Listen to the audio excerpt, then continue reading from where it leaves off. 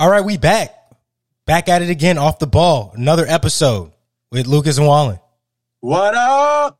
We back. All right, man. Listen, let's just get right into it.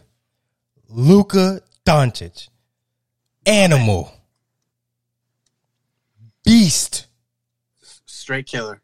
Game winner. When everything needed to be done. When there was only one savior available. He came over the Great Lakes. It's the Atlantic Ocean. But he came out and delivered for the Mavs, man. What a game. What a performance. Team on his back, though. What a performance from that guy. And he's only 21, right? And yeah, 21. 21. That's Playing on a busted ankle. Just gutted it out. Like, how you basically on one leg. Hit the step back on them boys. Hello. Come on, man. Listen, let's just get into it. Okay, let's paint the picture for the people listening right now.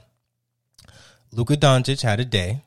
Just in case you were not aware, the LA Clippers came into to that series, or to that game 4, up 2-1 in the series.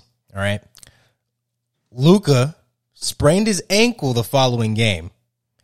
Came back in, couldn't finish. All right. Then he basically did this ridiculous schedule to get treatment.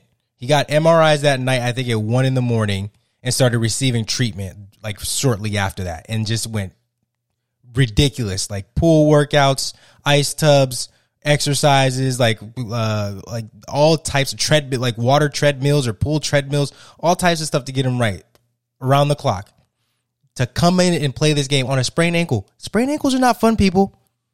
Especially the one he had. It was a nasty one, too. You watch the replay. Comes in, takes the team, great game back and forth, goes into overtime, right? And when all the chips are on the table, they need a savior. I think, was it the Clippers were up 1? Clippers were up 1, yeah, I believe, yeah. Clippers are up 1. And Luka, I mean, a brilliant play. We'll get into this, but Luka gets the matchup he wants, dribbles, step back 3 to hit the game winner. It was beautiful, masterful. And also, just in case you didn't know the stats, 46 minutes on a bum ankle, 46 minutes, 18 for 31 field from the field. 17 rebounds, 13 assists, easy triple-double, easy triple-double, and 43 points. For all you folks that like plus and minuses, plus 11. The kid's 21. Lucas, tell us, talk to us.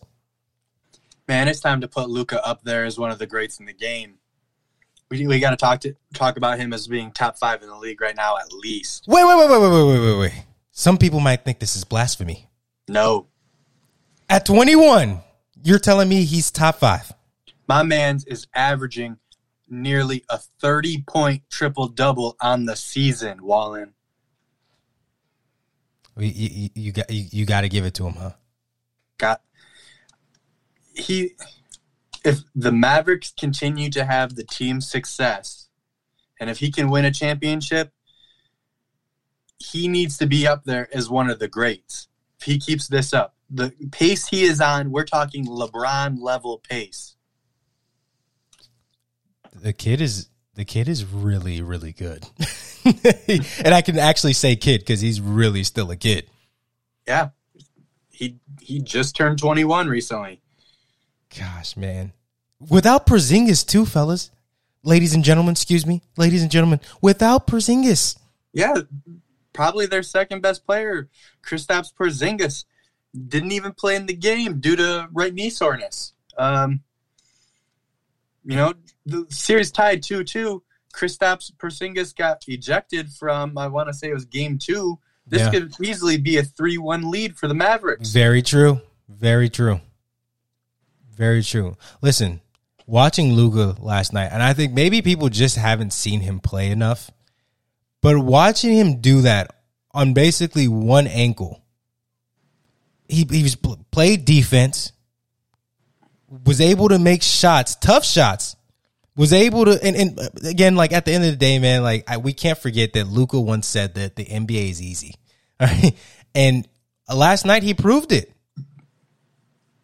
He knew that he had to be the guy, and he came out and did it was amazing to watch, man. It was absolutely amazing to watch. And also seeing some of the NBA players talk about it and react to his game winner. Like, it's always funny that people just like the players react to game winners. Like, but I think they also were reacting to the body of work that he put out yesterday against some solid defenders. Like, it's not like the Clippers can't defend anybody. Now, let's be honest, like, he did get some good matchups. Yeah, he got some good matchups, and that's the Clippers. What are you doing? You got two of the best wing defenders in the NBA, and you're letting Luka go against Reggie Jackson. Yeah, stop switching. Reggie Jackson. Don't switch. Don't switch. You know a little bit about him, huh? Yeah, and I can tell you that was not the matchup they wanted. No, not at all. Listen, I want to go back to that real quick. I just want to say that was a brilliantly run play. I watched it like 40 times. It literally was a brilliant play that, I mean, and the Clippers are switching, they are, and you kind of have to switch in that situation. Okay. Yeah. You kind of have to. You're inbounding from your side of the court. Like, I mean, what are you gonna do? Like, but it was masterful to see all of the screens that had to be put to get that matchup. If you go back and watch the play, I know we don't have visuals, but man, if you see the play, and I don't even want to like go through and do like the play by play, but it's a masterful play to get all these originally. Leonard was on Luka.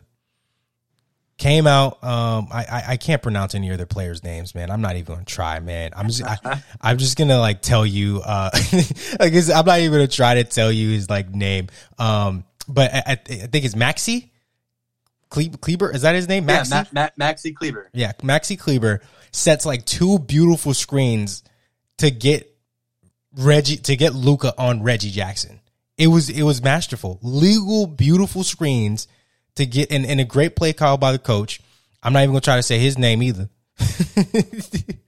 Rick Carlisle. I'm not even going to try to say Carlisle, bro. I'm not even going to try, bro. Carlisle? Hey, that's what I'm here for. Hey, listen, you are the name. You are the name expert. But it was a masterful play that they put together to get him open. And then he took advantage of it and made the shot. I mean, I'm 100% sure. 100% sure.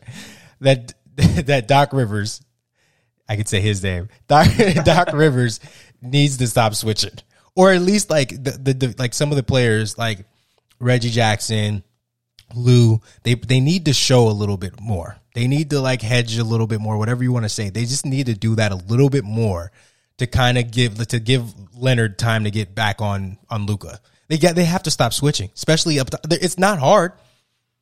It's not hard. Just hedge a little bit more. That's it. I'm sorry. We're talking about Luka. I'm sorry. I'll get to the Clippers later. Luka's good. Luka is good. Luka's real good. Listen, I told you the numbers, and it's been crazy watching a lot of these playoff games with all of these young guys doing amazing. Because Luka is not the last young guy that we will talk about today. But Luka is really great, and I think that you kind of touched on it before. Well, how is he taken? How did he end up with the Mavs? How does that even happen? Man, so we talked about this before we hit record, but Luka was a known product in Europe. This is a guy who won MVP of the EuroLeague, won the championship of the EuroLeague, and then was MVP of the championship, all at 18 years old. Yep. It was a known commodity coming over. People talked about him as if he was the next transactional talent. And then when it got closer to the draft, people talked themselves out of him. No, he's a little on the thick side, you know. He's not the greatest athlete. And he fell to number 3. The Atlanta Hawks, you know, a team that has never had bad luck in any sports, decided to draft him and then trade him to the Mavericks for Trae Young. You know, and Trae Young's a great player. He ain't Luka. He ain't Luka. And I think the other problem is that the first 2 guys who got drafted were DeAndre Ayton by Phoenix and Marvin Bagley, Sacramento. So the NBA has always fallen in love with big guys who have a little bit of skill. Vlad, good pick, bud. Good pick, Vlad. That's the thing, Vlad. Vlad is a dude from Slovenia. Luka is also from Slovenia. How do you mess that up? If anybody, Vlad should have had the inside track. Man, I don't. It doesn't make sense. I think you touched on it earlier as well with people like teams talking themselves out of Luka because they're like he's a little too big, right?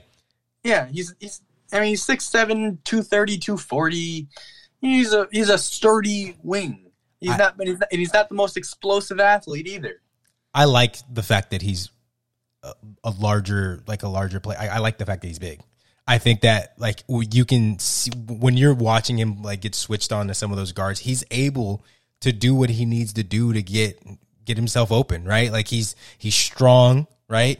He can elevate and get over defenders as he needs to. Not like obviously not like not like KD type of wingspan, but I think that's what does help him set himself apart, right? Like when you look at his game as a whole, right? He's extremely skilled. Like don't get it twisted. And I think that a lot of European guys are extremely skilled. No, they're skilled. Luka's extremely skilled for his age, and the way he's able to contort is like he's not like extremely athletic, but the way that he's able to carry his weight and maneuver and manipulate his body to get the shots that he needs.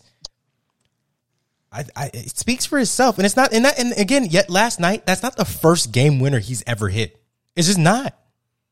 It's not. He's hit multiple game winners. The kid's good. The kid is good. Let's talk a little bit about the Clippers and maybe specifically my man, Playoff P. Oh gosh, not Playoff P. Oh, okay. Ladies and gentlemen, the Clippers and the Mavs played last night. They lost 135 to 133 to the Mavs. And Paul George struggled. And his struggles have been well documented, and he continues to struggle. I hopped on Twitter and saw the jokes of like in the memes of people like, yo, Paul George running to the media room or the conference rooms to actually give with ice on his shoulder to be like, yeah, my shoulder's a little sore. Because I mean it's so bad. It's really like he's not showing up whatsoever. He's playing 45 minutes now. Like he's playing a ton of minutes. But 3 for 14 from the field and 1 from 7 from the 3-point line. Like, it's not great. I think he finished with 9 points. Yeah. And like, I think defensively, he's still able to do what he needs to defensively to be viable. You know, like, I think he's still able to do that. But he got to stop. He has to start making. I mean, if he's making his shots, they're blowing the Mavs out easily. And then if you don't have Lou Williams coming off the bench and going for 36, like you have no. I mean, gosh, man, like they're just struggling as a whole. And I want to get your take on this. Yeah, so Paul George is just cannot shoot. I'm gonna talk you through his 4 games. All right, game 1 of the series, he plays good. 27 points on 10 of 22 shooting. Right, 4 of 11 from 3. Solid game. Game 2, 14 points on 4 of 17 shooting. Game 3, 11 points on 3 of 16 shooting. In Game 4, 9 points on 3 of 14 shooting. That sounds horrendous. My man is 4 of 25 from 3 over the last 3 games. Yeah. Like, you getting paid to be a superstar. Yeah. I honestly think that his shoulder just isn't right. I honestly think that's what it is. Because it is the right shoulder if I'm not mistaken. It's the right shoulder. I'm not sure. You're not sure if it's the shoulder, or you're not sure if it's the right shoulder. I don't know anything about the shoulder. Yeah. I just know to shoot, what I say, 4 of 25 from 3 over the last 3 games, and then to go tell the media after a loss, well, in hindsight, if I had shot better, made some shots, we might have won the game. Man, come on, son.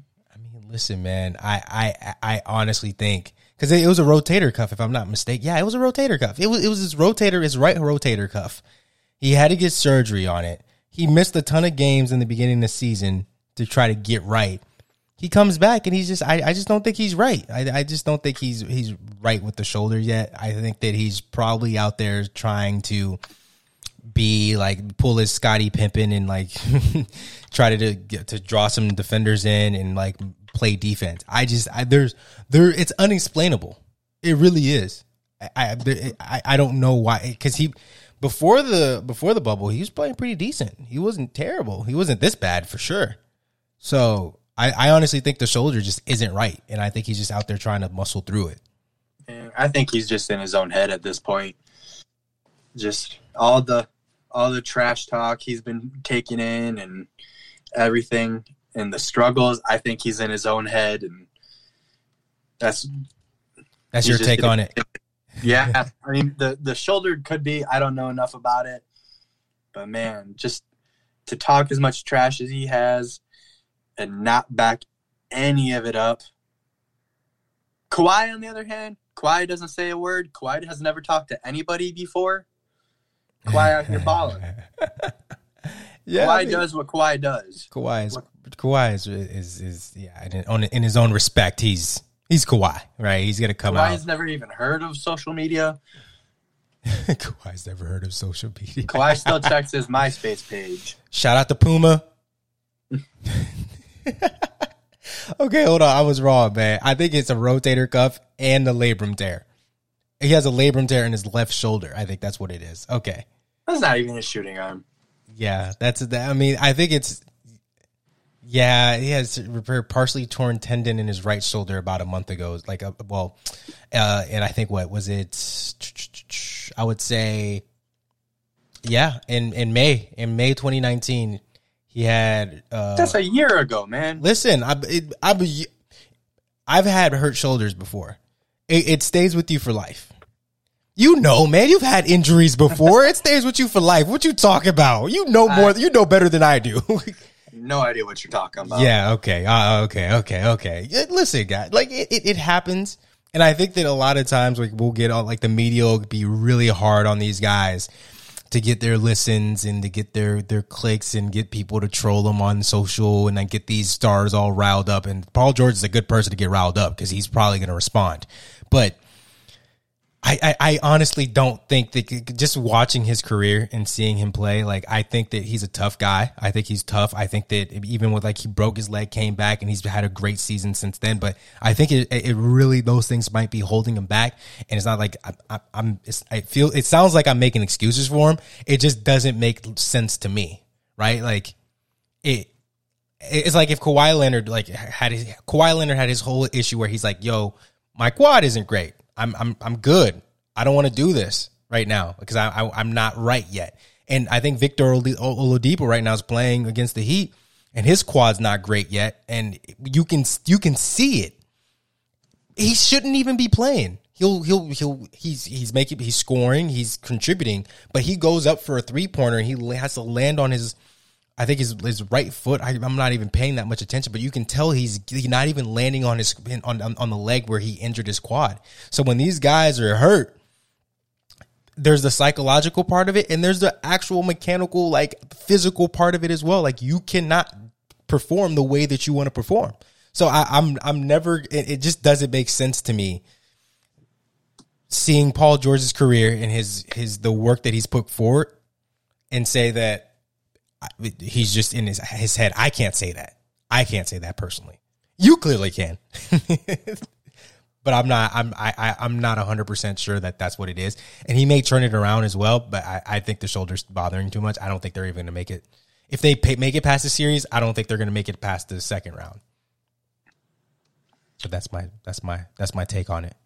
Which is an interesting take when we look back at, pre-bubble, when the Clippers are considered, one of the favorites to compete for the championship.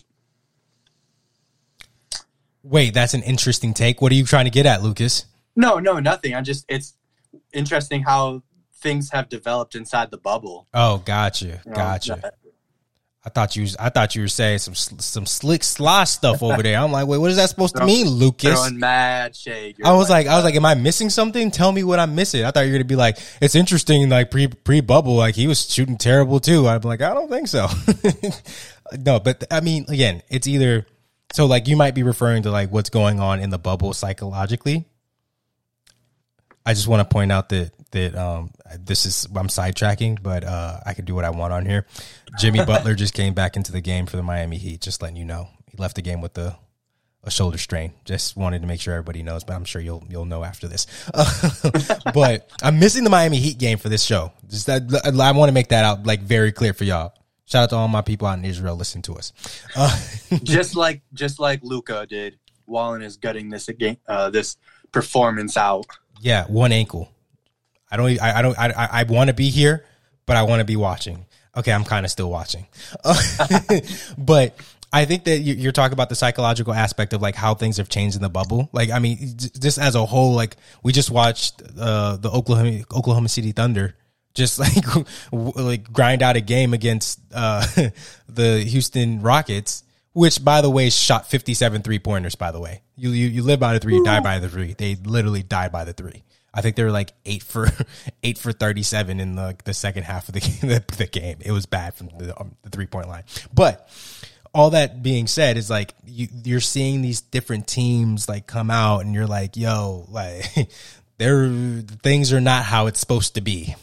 And it may be because there's not fans. It may be that people aren't seeing their family. They're not doing the routines that they're used to, which I would hope that they have new routines now.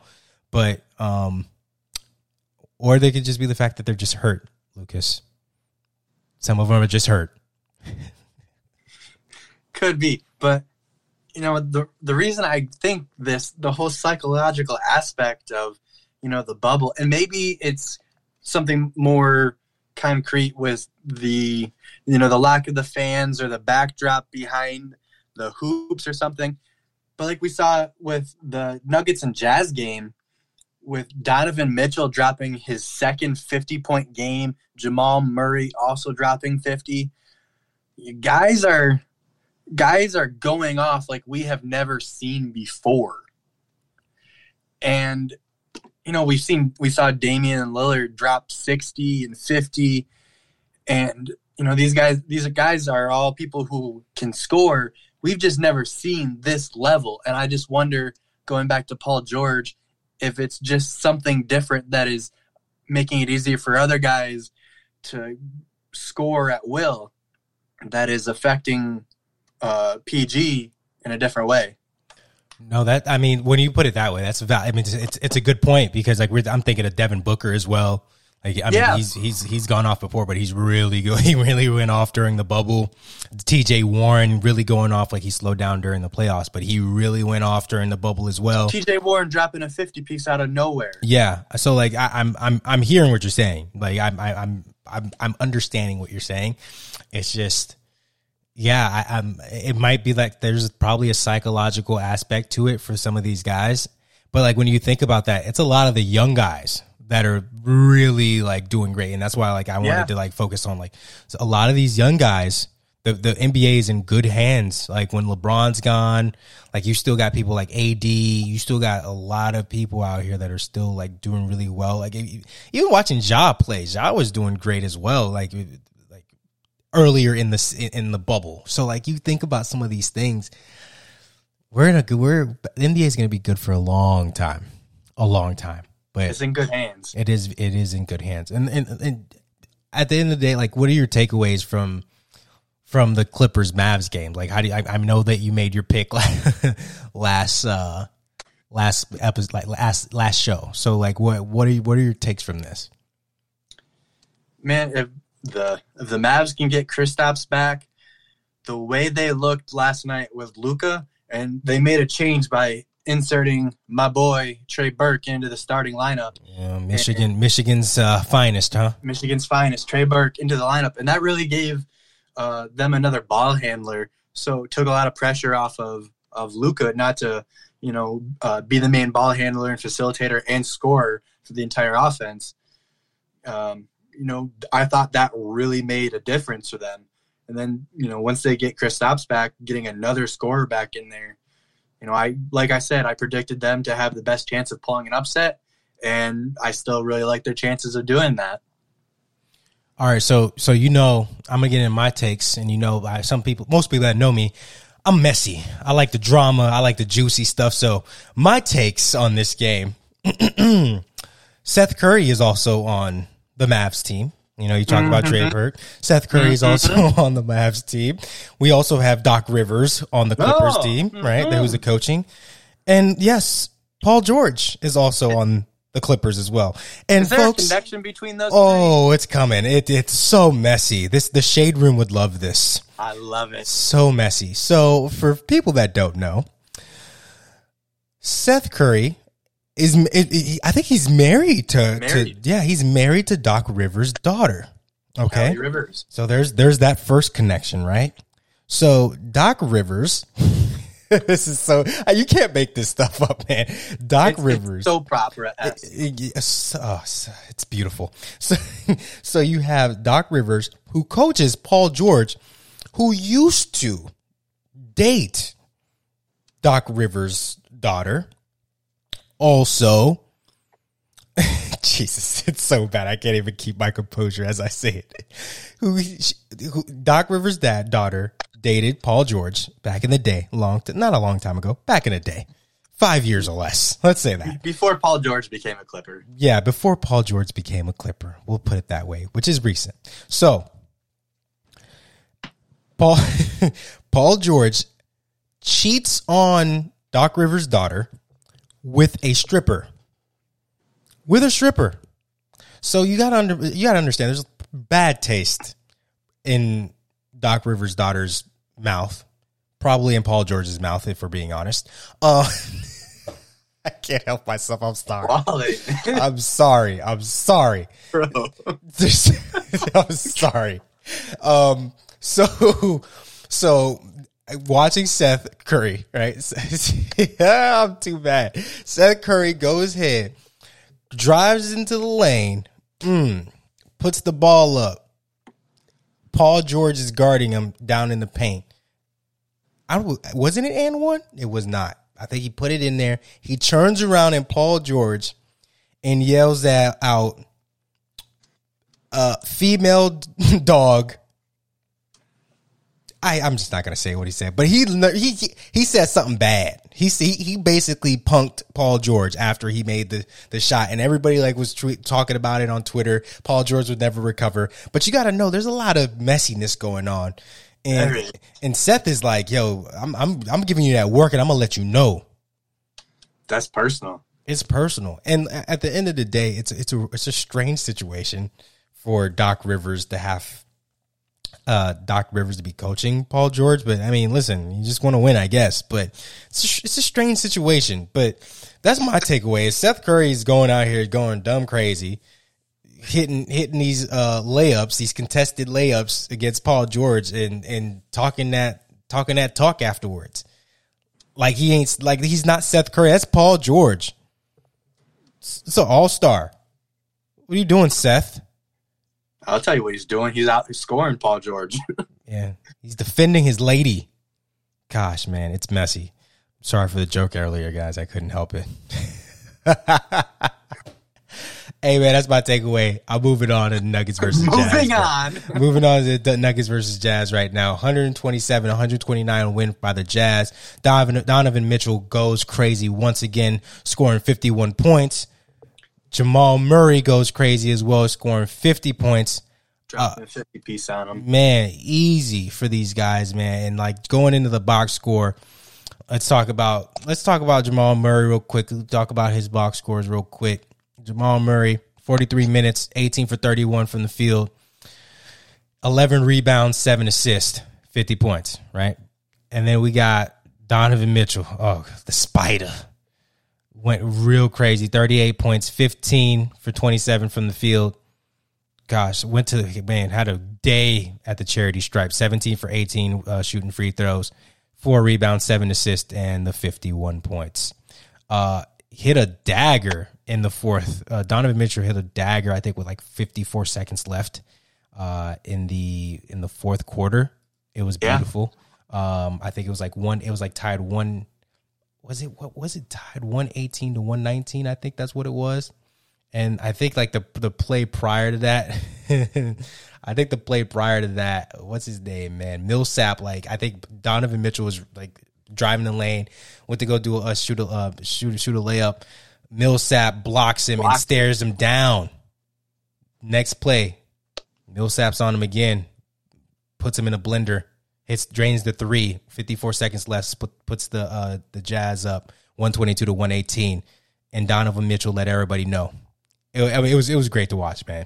It really was. It was a great game.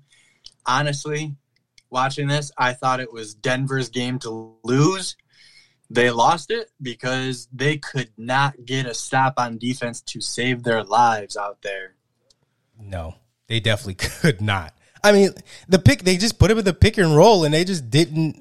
It was terrible. It was not. Listen, they're running Nikola Jokic out there at center. Amazingly skilled offensive center, one of the best passing bigs in the league. He started at point guard for them in the bubble. He's that skilled a passer and ball handler. He is not an athlete. He is not a good matchup for Rudy Gobert. He is not a defensive center. He is not somebody who can protect the rim when Donovan Mitchell comes crashing in. My guy, they said he had 3 dunks in this game. And that is the first dunks he had in years. It is the most dunks he had. It was the first time he had 3 dunks in a game in years. For a 7-footer, that says something about your athleticism. It really does. He is not a good matchup for Utah. Or he is a good matchup for them. He's not a good matchup for Denver against Utah with Rudy Gobert, who is an extremely athletic center who loves to block shots. Yeah. I mean, listen, defensively it wasn't great. It just didn't look right. And this is why I just want to point out. That's why I picked out the Utah Jazz to upset them here. That's why, I knew it. It is. I knew it. I'm like, listen, like they're just not defensively sound, and you can't go shot for shot. You got the big Eiffel Tower in the middle with Rudy Gobert. The Jazz can play some defense now, right? Rudy Gobert is Defensive Player of the Year multiple times. Exactly. So, like, when you think about it, you're not going to go shot for shot, and they can go shot for shot with Donovan Mitchell. Clearly, they're doing it. They're relying. They're trying their best. Yeah, they're not relying on anybody else. But like, also, let me point this out. Mike Conley being back is a big deal. Oh, yeah. 26 points.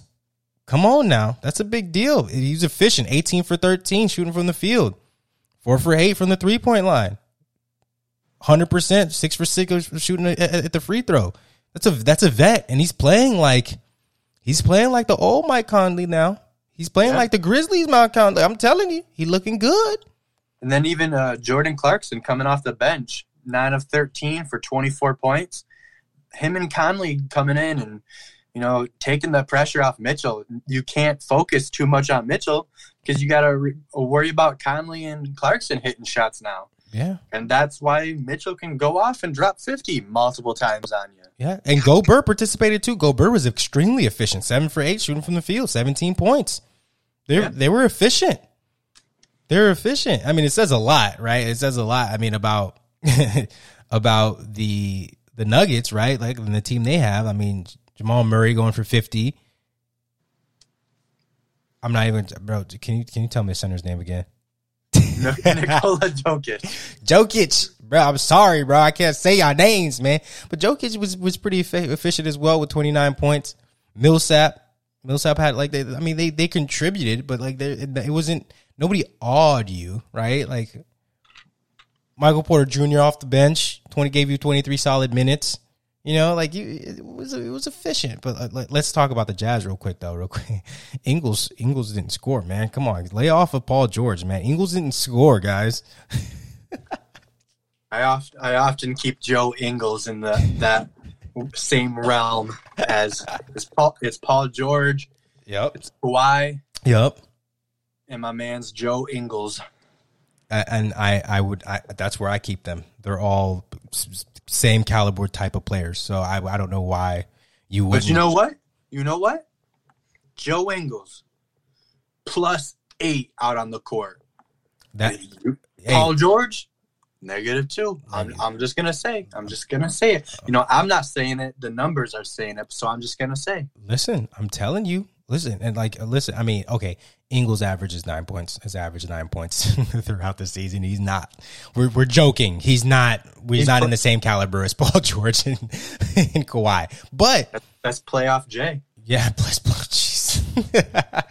Listen, at the end of the day, like it just goes to show, like you had a couple guys that were really efficient for the Jazz, and then there's some guys that weren't so efficient, right? And I think that looking at it as a whole, the Nuggets can pull it out if they play defense. If they switch up the scheme a little bit, they can pull it out. But there's going to have to be some tweaking done, and they're going to have to. I mean, they're behind. They're 3-1. They're behind 3-1. So nobody's ever come back from that. Yeah, no one's ever come back from that. So good luck, guys. It's not like we've seen it before in NBA Finals history or anything like that, let alone a playoff. Listen, I think that. I think it was a good. This has been an interesting series to watch, just because like the young guys, and seeing them play this. I kind of knew this was going to be an interesting series, and I think that it's panned out to be that way, just to kind of see how things are unfolding. But listen, it's for the Jazz to lose, and I'm looking forward to seeing them in the second round, and I'll just leave it at that. Yeah, from what we've seen this round, they look like they have the makeup of a team that can make some noise. All right. Let's have a little pause here because there's a lot of NBA going on during these times. Let's make a pause and pivot to the NFL. And I promise I know everybody's names. The NFL is a palate cleanser. It's like eating a saltine cracker before the main course. Exactly. And I'm ready to dip in the crack. I'm not. Okay. All right. Anyways. Let's move. I don't know what's wrong with me today. All right. So moving on to the NFL. I'm here in Maryland. Baltimore Ravens. Play close attention to this team. Earl Thomas, man, trouble in paradise. Earl Thomas was released earlier this week. I mean, I'm like, I can't stop laughing because it's like, we were talking about this before we got on. No one saw this go. Everyone's kind of like, oh, like Earl Thomas, like it's all good. Earl Thomas got in a fight with his teammate with Clarkson. With Clark. I think a couple of days ago. I think it was like Friday. They got into like an altercation. Yeah. Harbaugh came out and said that it went a little too long for him, and that's why they sent Earl home. They sent him home. He didn't show up Saturday, the following day, and we were all like, "Oh, like that's strange. Like it's gonna be fine." And people were like, and Lucas, you mentioned this. People were like, "Yo, they might cut him or trade him." And we're like, "Wait, what?" Yeah, Adam Schefter started, tweeting out there's talks of trading him or releasing him, and that just seems really weird because when you and me played football in camp, fights happen. It's just people get annoyed. You're facing the same guy every day, hitting them every day. Yep. Fights happen. It's nothing nothing out of the normal. Yeah. You know, they sent him home, and okay, so kind of sending a message. But for them, Adam Schefter and everybody, Ian Rappaport, to drop the bombs that they're going to look to trade or cut him. Wow. Yeah. It was strange to hear. I will say this. Typically, fights happen in camp, but typically you don't fight somebody on the same side of the ball as you as that much. Is true. But it does happen. Don't get me wrong. It does happen. It's just the whole thing was just strange from the beginning. Like sending somebody home for a fight, like you said, it's weird, right? Like you're going to fight. We play a physical sport. And even in the NFL, like a lot of those guys, like you look at the NBA, and I've heard this multiple times from like tons of guys that have played professionally, that in the NBA, you have a lot of guys that are friends within the locker room, and you have a lot of friends that are like a lot of guys that are friends that are on the opposite team. In the NFL, it's completely different. Like they don't hang out. Like they come in, it's a larger roster. You come in, you may have like one or two guys that you talk to, but it's not like close knit as it is with the NBA, right? It just isn't. And I think that when you see a fight like that happen, you're like, okay, like it's fine. It's a physical sport. Like we don't all have to like each other, but for the most part, you're professional, right? Like you're not like getting in this huge like altercation over a blown coverage. It's like, yo, you messed up. Get it right. And it's practice. And I'm again, every team has different cultures, but you're just not getting in like huge full blown fights over that. But like you said, it was strange. And lo and behold, you mentioned it earlier, like they must really not like this guy. They really don't like Earl Thomas in Baltimore, apparently. From his teammates to the front office, there was an article written on NBC Sports Washington by Mike DePresco. I got that one right.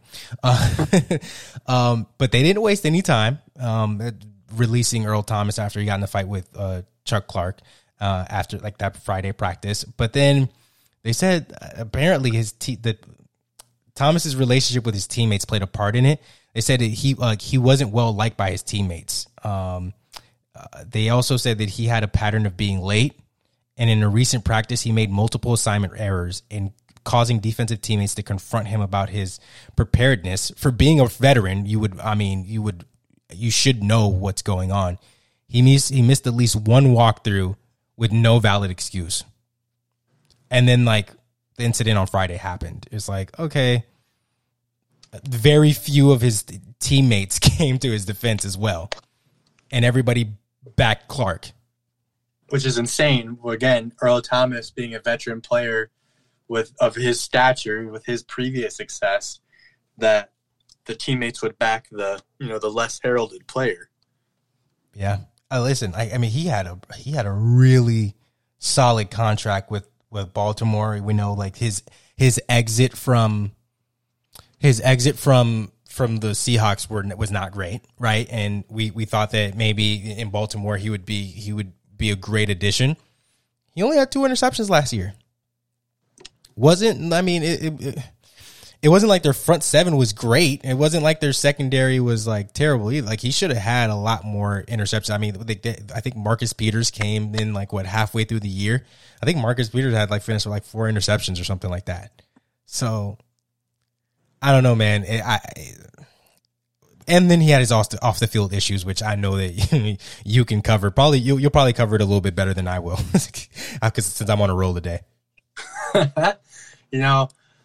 We'll try to keep this sort of G-rated, but yeah, he had some. Cut me some slack. It was G-rated, okay? Cut me some slack. Back in May, which seems like it was years ago at this point. Back in May, he had an incident where his wife pulled a gun on him after he was caught in an unfortunate position of being This is why you're perfect for this. You're perfect for this. Go ahead. Keep going. He was caught being unfaithful. And read the article, but his brother was also there.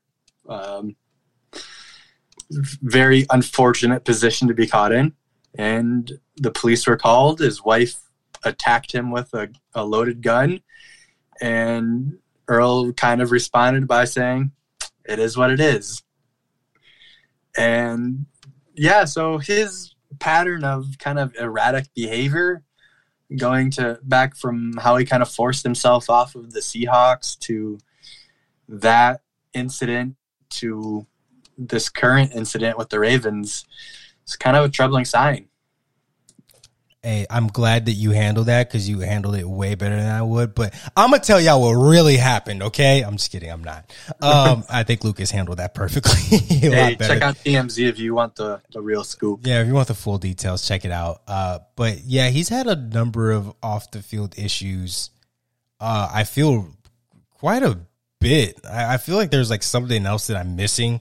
I'm definitely, like, forgetting something else that happened off the field or I feel like I know that was recent, right, with the incident with his wife and his brother. But I feel like there are like way more incidences that I'm like not thinking of at the top of my head where it just did not go well. But listen, I at this point he probably had to go just because he wasn't contributing. They're trying to figure out where he's gonna end up. People are thinking Dallas. I actually don't think so. Well, I think the Cowboys were the rumored favorite even back when he was with the Seahawks trying to force his way out of Seattle. He's a Texas native. I think he still lives in Texas. So, and the Cowboys are the Cowboys at this point. They're always going to try signing the big name. Yeah, I don't know. I don't know where it's going to go. I saw Mike McCarthy said that he was satisfied with his roster right now. I mean, who knows what that really means? But seeing like what's going on with Earl Thomas, I saw Richard Sherman touch on it as well. He said that it was really sad, and he thinks that Earl Thomas is going to come with some vengeance and out to prove a point. I don't know, man.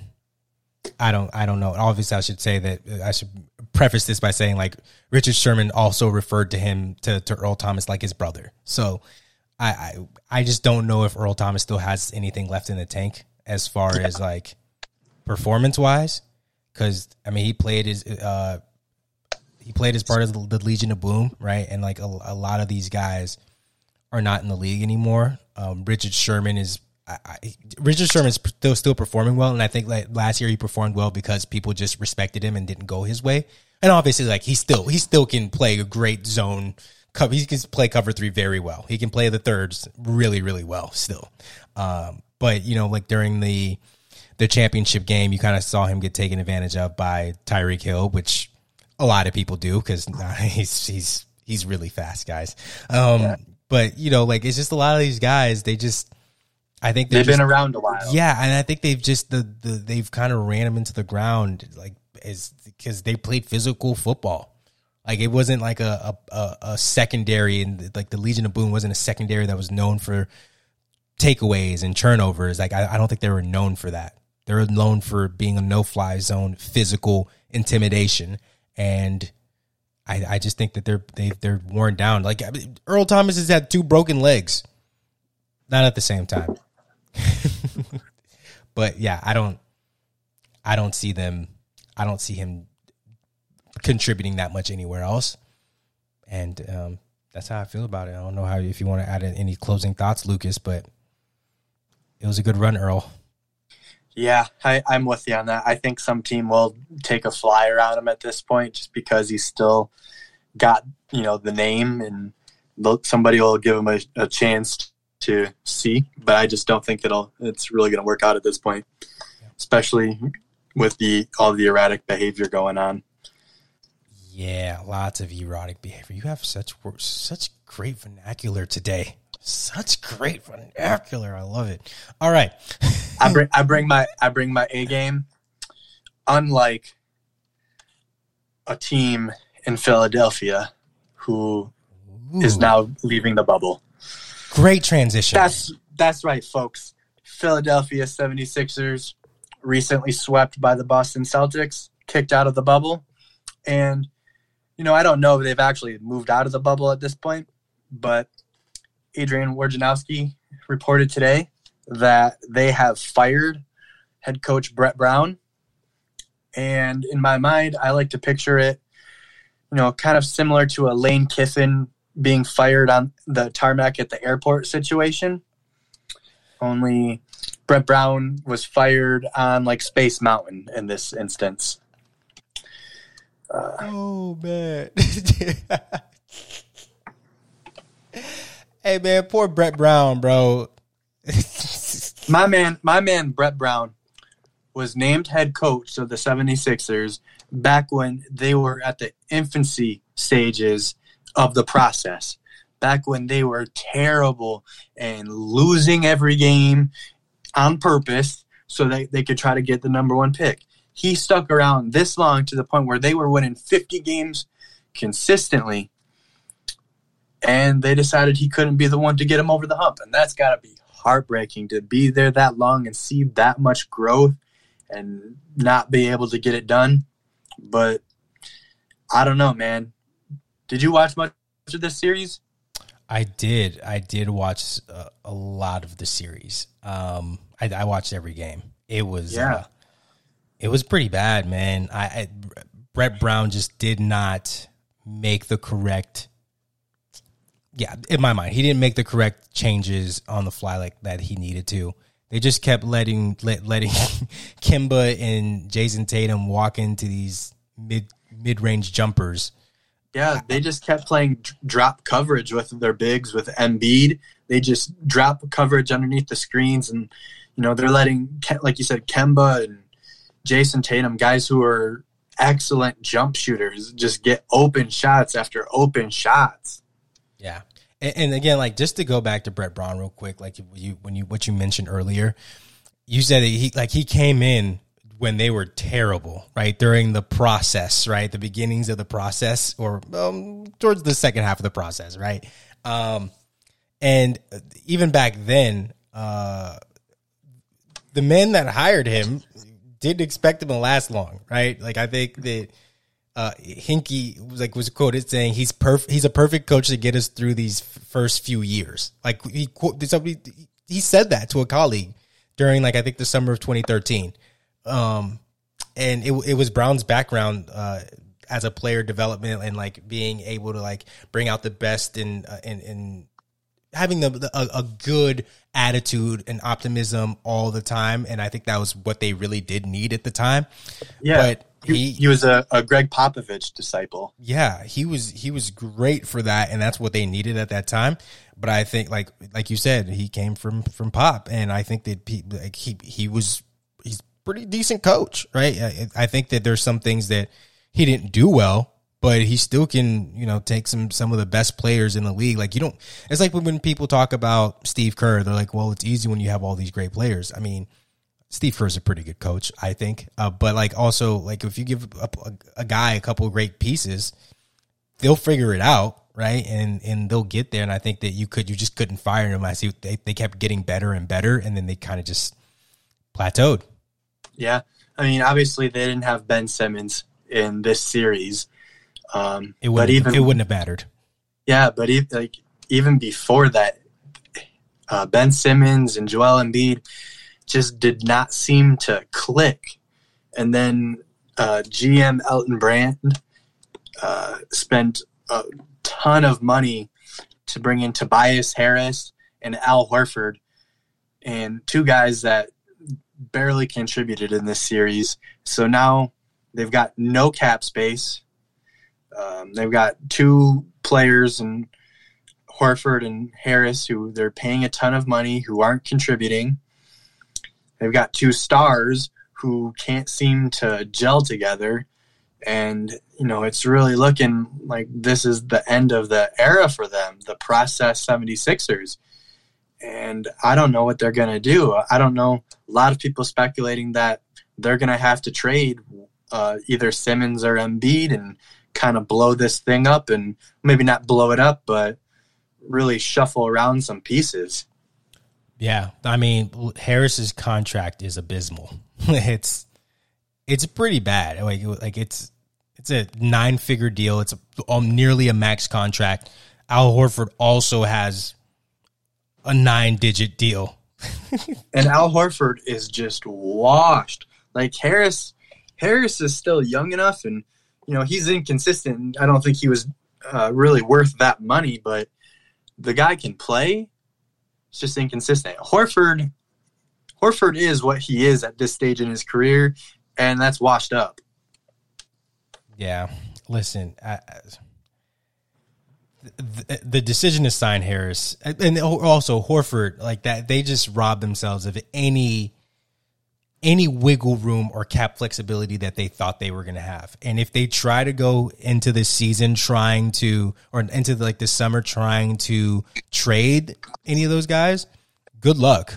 Like, I mean, like you're going to have to add a pretty nice package for anybody to take that contract and those guys. Yeah.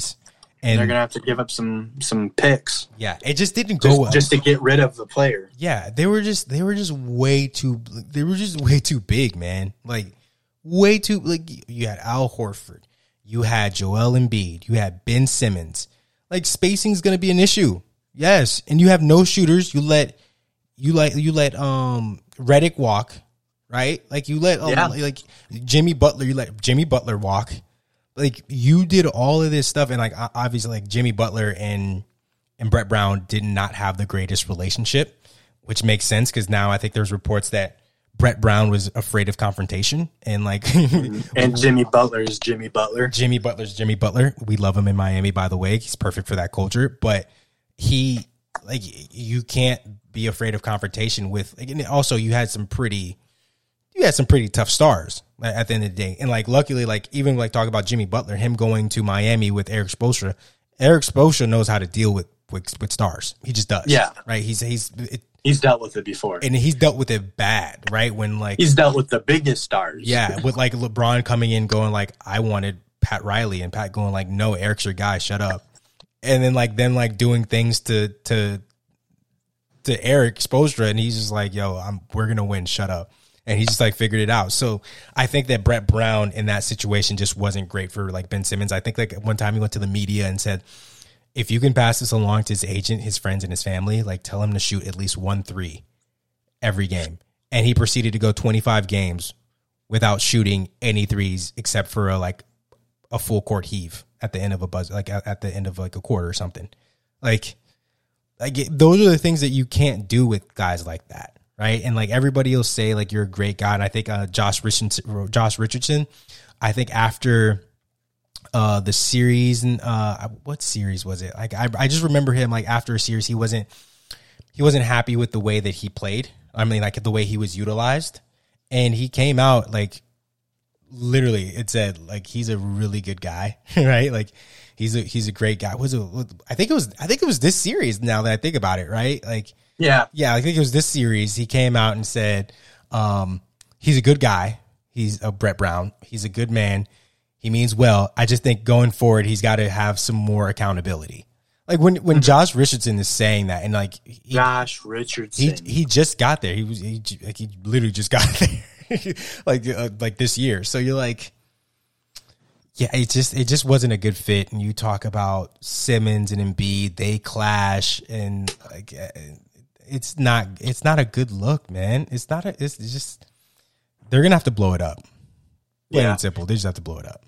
And they just after Ben Simmons went down, they did not have another guard that could really step up. They're playing Shake Milton, an undrafted guard, starting him at point guard.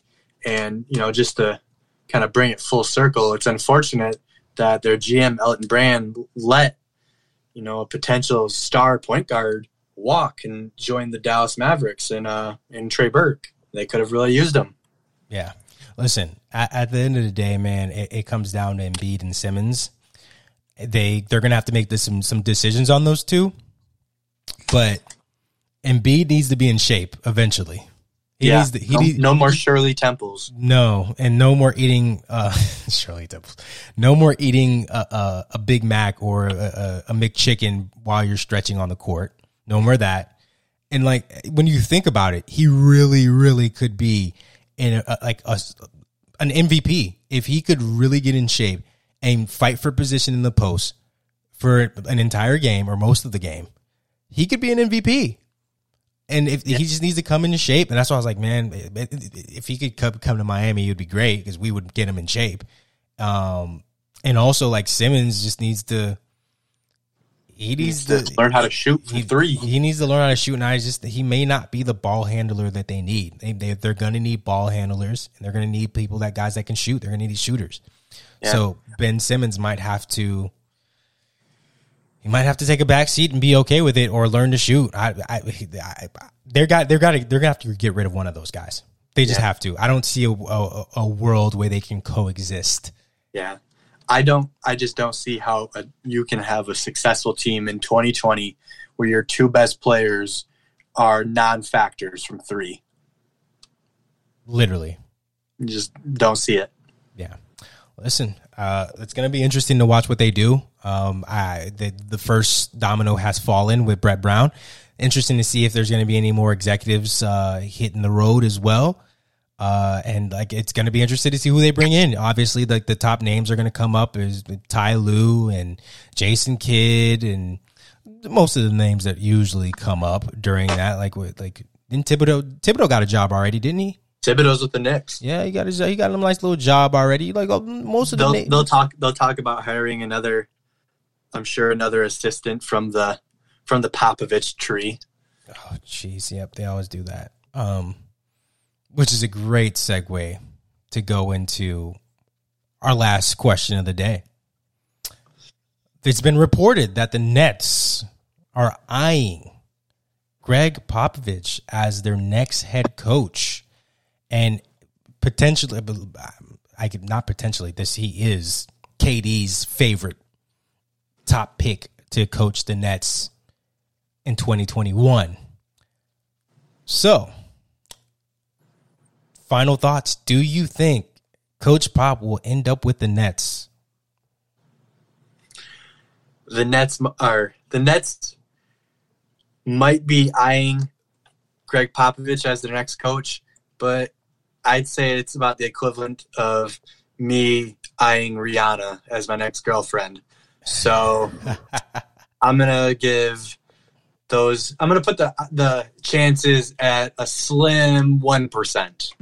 Yeah, I'll go further and say, just to be competitive, I'll say 2%. Oh, okay. You're going to Price is Right me on this? Oh, yeah. I'm going to say 2%. I mean, I could say 15%. It's just as much. It ain't happening, folks. Yeah, it's not. At least as of right now, I don't even know why obviously, okay, shoot for the moon. Why not? They've got a great roster coming back. But Popovich has been in San Antonio for, 30 years minimum. He's not expressed any interest in leaving. And I don't think the Spurs plan on firing him anytime soon. So I think this is a non-starter. Yeah, he's happy. He's comfortable. We all know what it's like to be comfortable at your job. And you know the people. You know the way around the facilities in your office. You know where all the good snacks are. You know your route to get there. You're comfortable. Pop he's comfortable. He's not chasing anything I feel like obviously they're always chasing a championship, but it's not like he needs to win a championship right now, right? And I think that he's just comfortable with that team and that organization. He's a staple in that community. Everything's there for him, right? And he's gone through some tough times there, both personally and professionally. And I think that he has a great support. I think he probably considers that whole organization his family.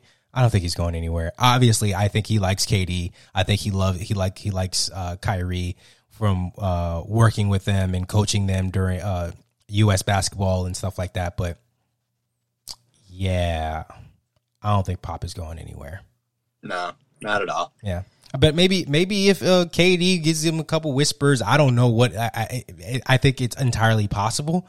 I just think we both think it's unlikely, but maybe if he gets a good KD, like, kind of convinces him, like, come on, just one last time, and you can just ride off into the sunset.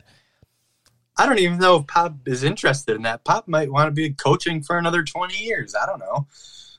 It's like you said, he's won championships before. It's not him. He's not chasing a ring at this point. It's, there's been no indication that he wants one last hurrah. Yeah, he's not trying to go on a farewell tour. Yeah. No, that makes sense. Yeah, I think he's fine. But we've seen people do that in the past. Like, I mean, we've seen it with, like, I know those are, I was going to bring up Pat Riley and Phil Jackson, but those are different circumstances and different situations. So, yeah, I don't see it happening. We'll just end it there. We'll just end it there. All right, folks. Thank you again, like always, for making it through this entire episode. We got much love for y'all. For sure. Bye, Rihanna.